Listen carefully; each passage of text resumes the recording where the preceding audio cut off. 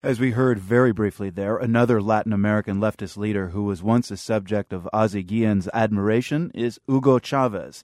The Venezuelan president happens to be in Cuba right now. He's there to undergo another round of radiation therapy as part of his ongoing cancer treatment.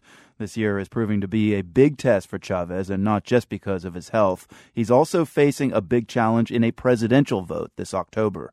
After years of infighting, Venezuela's opposition has united behind a single candidate to take on Chavez. He's Henrique Capriles, a 39-year-old lawyer with a reputation for winning tough elections. John Otis has the story from Venezuela.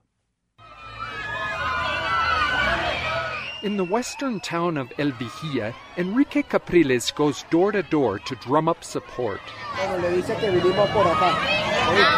Capriles bubbles with optimism, even though we're in a traditionally pro-Chavez neighborhood. Capriles assures me that Chavez's Bolivarian revolution is running out of steam because of high crime and unemployment. He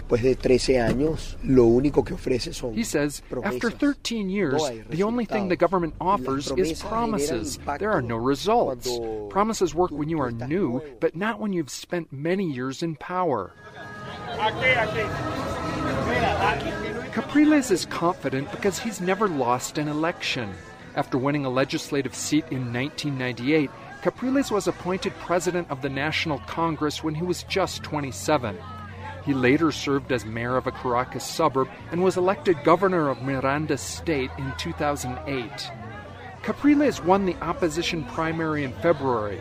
Now he says he's ready to take on Chavez, who draws support mainly from the poor and working class. He says many outsiders think that the only person who has support among the poor is Chavez, which is absolutely false. If that were the case, I never would have been elected governor, and I wouldn't be a viable presidential candidate.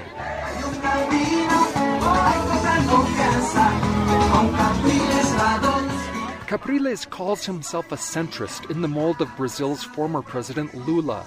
Capriles promises to maintain Chavez's social welfare programs while ditching the president's authoritarian style.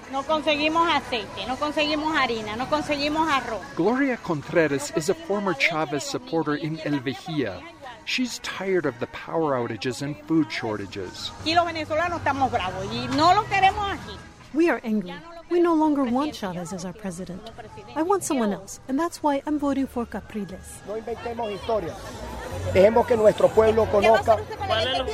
As Capriles stumps for votes, Chavez has been receiving radiation treatment in Cuba for cancer. The illness has limited the 57-year-old president to just a few personal appearances. And if his condition worsens, it could prevent him from running in the election, says Miguel Otero, editor of the Caracas daily El Nacional. People see Chavez as a superhero. If he's sick, they don't see him like that. Chavez is now an old man, sick old man. Still, Chavez controls the bureaucracy and is pumping huge sums into health, education, and housing programs ahead of the voting. What's more, his government controls most Venezuelan TV stations. Chavez is waging his campaign on television. He regularly takes to the airwaves for hours to savage the opposition. The great Bolivian victory next October 7th has already been written. And you, sirs, in the opposition, you will continue to be in the opposition for at least the next 500 years. If Chavez recovers and wins another 6-year term, it would mean 2 decades in office for him. And there are no term limits in Venezuela, so he could stay in power even longer. That's just fine with his most fervent supporters, like El Vigía taxi driver Evin Berera. Salud, educación, mercal. He says Chavez has given us health, education, and nutrition programs. He's done everything for the people. So if we turn our backs on him now, we would be traitors.